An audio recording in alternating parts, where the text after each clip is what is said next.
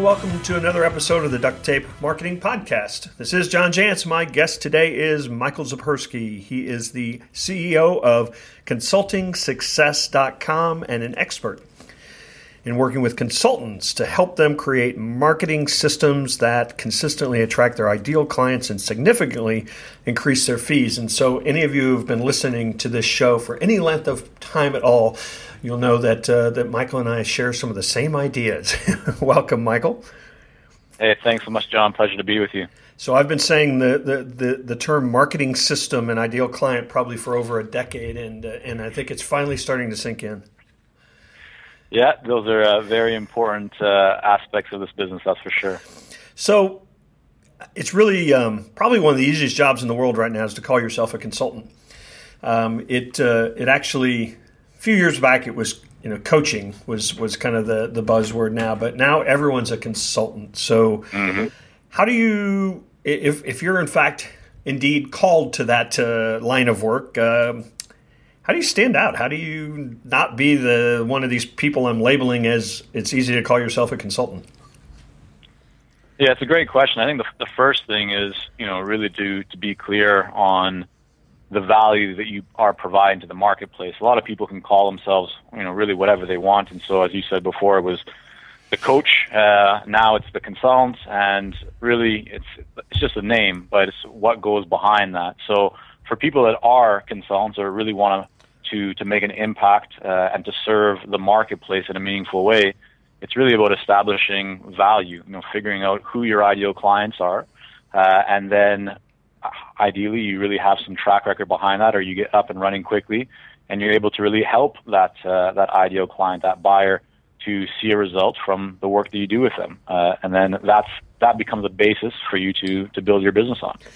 Yeah, as I mentioned, I've been saying this word ideal client, and the reality is when somebody's just getting started, I mean, they might have an idea of who their ideal client is, but they don't really know until they get out there and start experimenting and working with people. So, I mean, how do you, I get this question all the time, how do you just get out there and start? Sure. The first thing I always recommend to my clients is to, not be afraid of being specific, right? That one of the reasons why people tend to go much wider than they should when they're starting their consulting businesses is because they have a fear that focusing in too much on an ideal client or on a specific segment of the market will eliminate a lot of opportunities for them to get business from the general market. Right. And that, I think, can be really detrimental to consultants, especially when they're starting their business, because, as you said, the marketplace is now filled with everyone calling themselves consultants, and even at the larger level, there's just so much competition in the global marketplace. And so really being an expert, really positioning yourself as a specialist is the most effective approach. And that can change as your business grows. But for people who really want, are focused on attracting more clients, that's really critical. The most recent survey results that I saw that came out from Hinge really specified that about 80% of buyers that are looking for experts or consultants, they're looking for someone that can help them with a specific problem that they have. They're not looking for generalists. Most buyers of consulting services have teams or staff that are generalists, and so if they could solve their problem in-house, they would, but they can't, and that's why they're going out and looking for an expert. So the first thing I think is really to understand that you do want to be specific and not be afraid to really position yourself as a specialist, as an expert. With that in mind, then the next thing is to go deeper, to look at, let's just say, maybe you start off and said, well, I can help pharmaceutical companies. That's a great start. But is there a specific segment within that you have, let's say, more experience serving, or that you have a track record of results, or that you believe the marketplace right now has a greater need? And so, consultants really want to explore these different areas. And so rather than just saying, well, I can help this group of people, why can you help that group of people? And is there a sub-segment of that market that you can help even better? And so you want to look at your experience, you want to look at where you provided value, where you've had results, any trends in the marketplace. And by exploring those, you can often find some kind of hidden markets or areas that are riper for you to work in. What do you think about this idea? I work with a lot of consultants. I train consultants as you do in the Duct Tape Marketing Consultant Network. And, a lot of times people are very attracted to this idea of being the, comprehensive marketing consulting, guru for their market. But the reality is they haven't ever done that for anyone. And right. But they know how to do social media, or they know how to do a website. I mean, do you recommend that people, maybe start dipping their toe in the water by doing small projects like that for some segment of the market before they go out there and say, yes, I can do it all?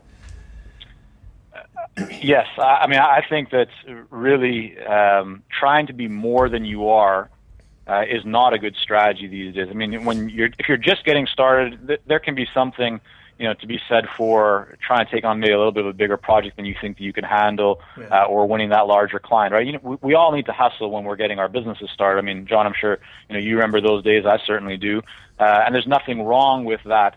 But saying that you're an expert at everything, being that Jack or Jill of all trades, really leaves you as a master of none, as the saying goes.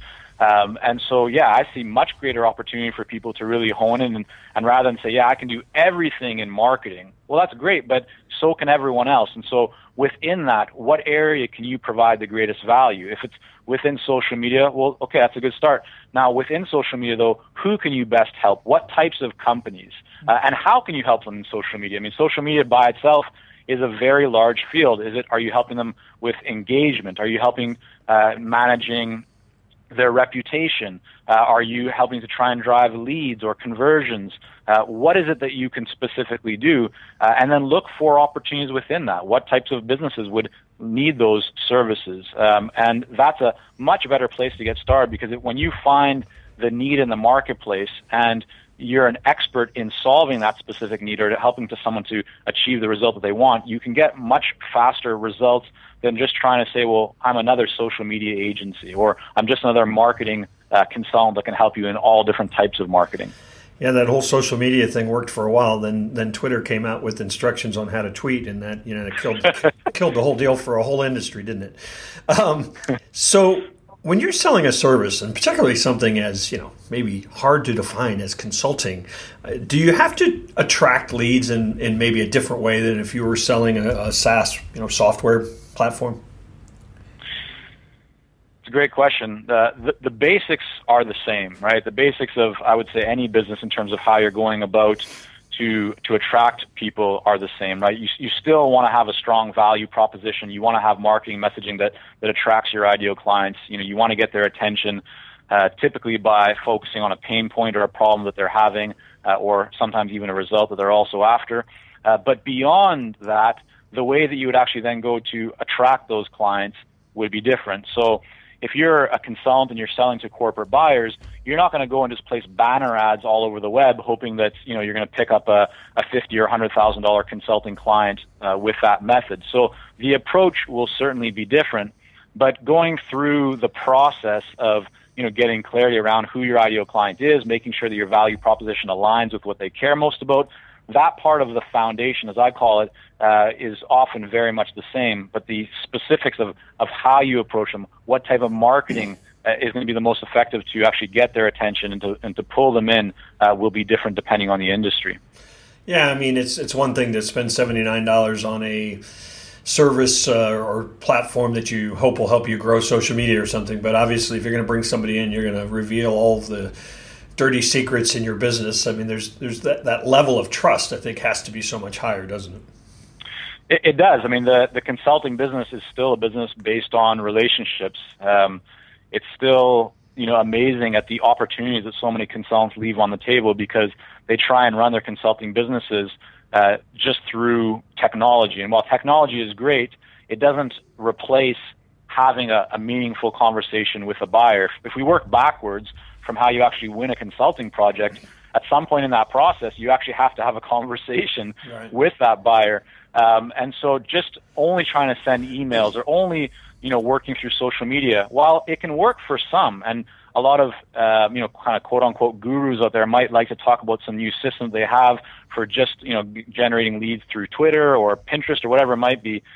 If you're really going after, an executive of a large company or a corporate buyer, which is, really the business that I'm focused in helping consultants in that area, you often need to move off of those technology platforms and in many cases as quickly as you can to actually have a meeting or have a phone call and engage that buyer in a conversation.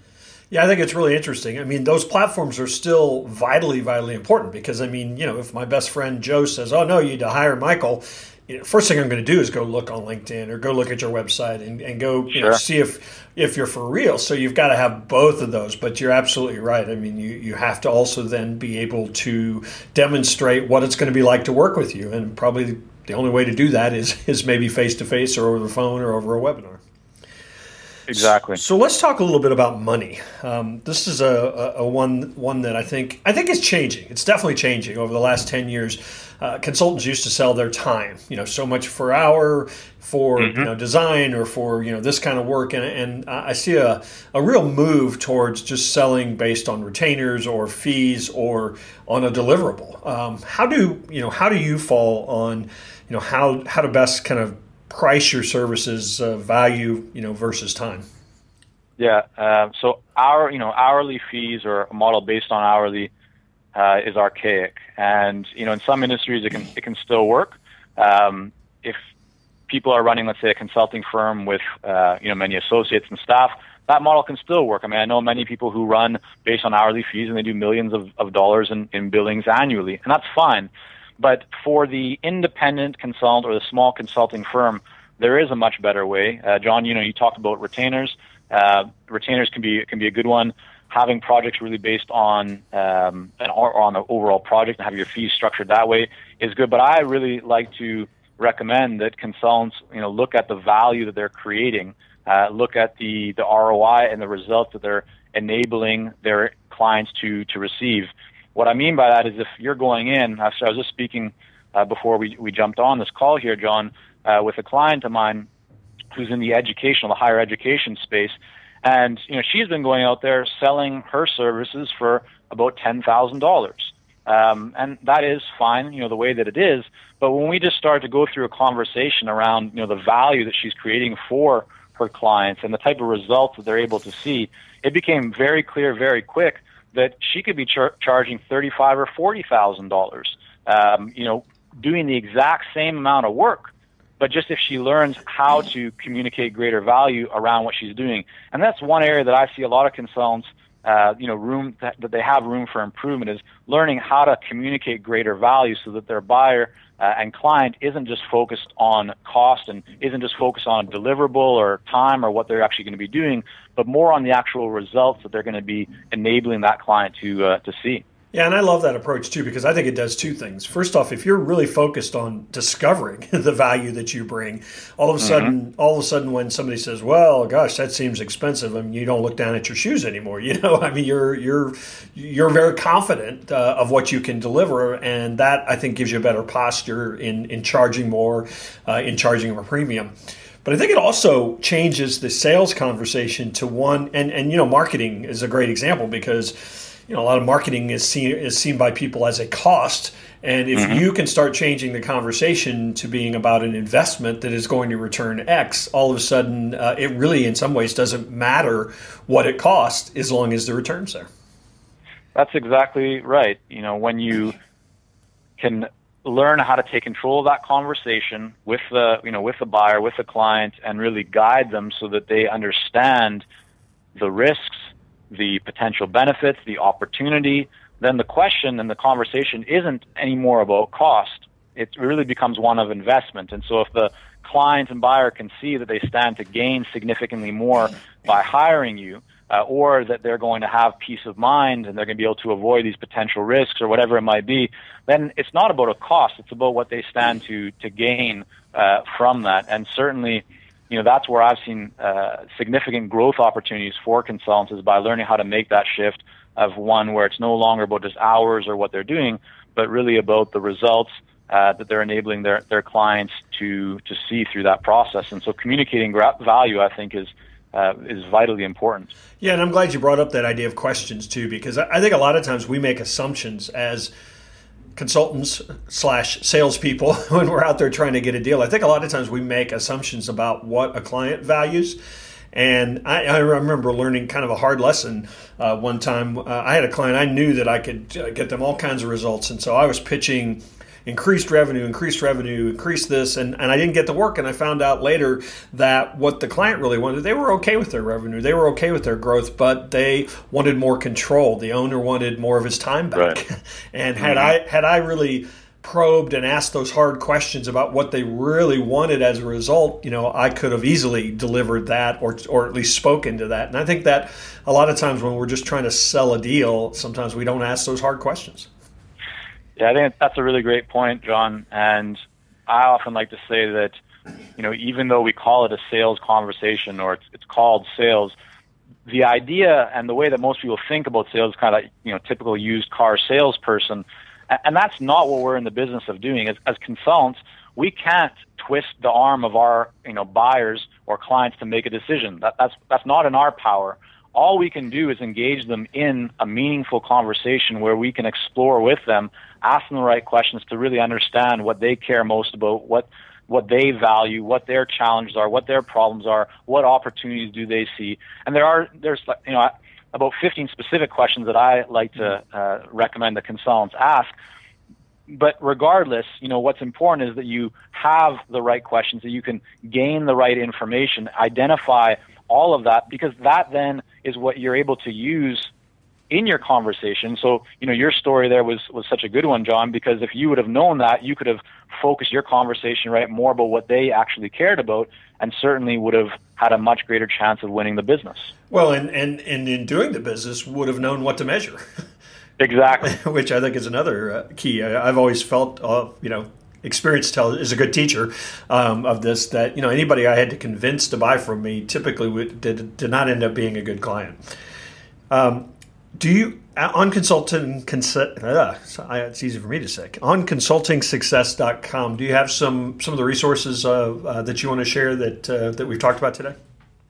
Yeah, certainly. I mean, we have over 900 articles, many guides and other materials. So, if you want to visit consultingsuccess.com, they can access all of that, freely available. So let's end up today talking a little bit about some of your favorite marketing tactics for consultants. Probably my number one, the way I built my entire practice when I was a solopreneur, solo consultant, was just getting in front of groups and giving a nice free educational talk. So I'm a huge fan of that kind of speaking for leads kind of approach. So you want to talk about some of your favorites? Sure. I mean, that certainly is a great one. There's a lot of opportunities for people still to learn how to use LinkedIn more effectively as a great platform to connect with B2B buyers. There's still something to be said for direct mail done correctly. Everyone's sending emails. Well, it's a lot easier just to hit spam or delete to an email or, to store for later, but getting something in the mail can still be very powerful. And then, targeted online marketing. So again, we're not talking about doing a large, let's say, very general blast or a bunch of banner ads, but whether it's on Facebook or LinkedIn or Twitter, we've worked with many clients to dial those platforms in, very specifically where you can target your ads and not even necessarily to get people to click on an ad and then, sign up for something, but just even to build your authority, to gain greater exposure in the marketplace. Some of these platforms used the right way can be very powerful in helping you to do that. So I would just, explore some of those.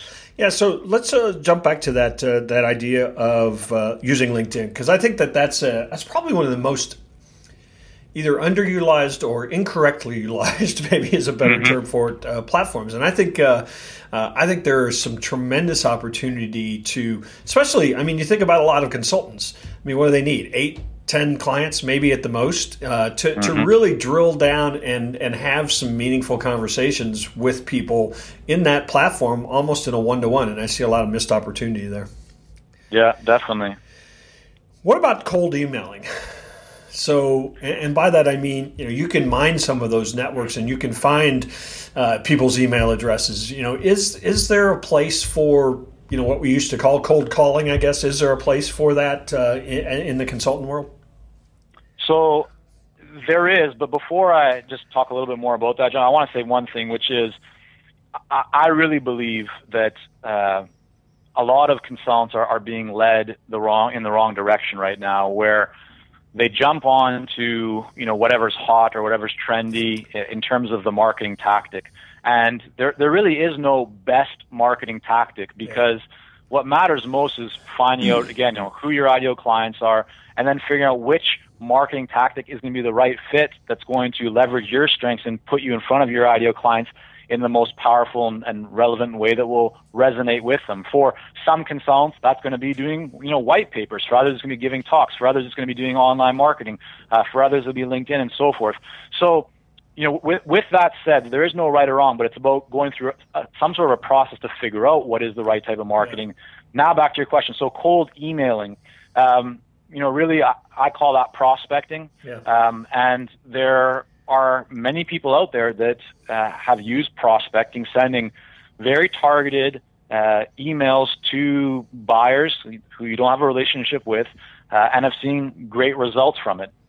Doing that, though, just in and of itself with nothing else going on, I think can certainly be an uphill battle. A lot of the consultants that I've worked with who have just tried only cold emailing and nothing else, have seen okay results with it. But it's really when you start adding other things to the mix and making it more of a campaign, where you're also integrating and including things like picking up the phone, right? We still, the phone can still work, or sending some valuable information through the postal mail, or offering to do a presentation or a webinar, and mixing these channels together so that you're able to get in front of your ideal clients in many different ways.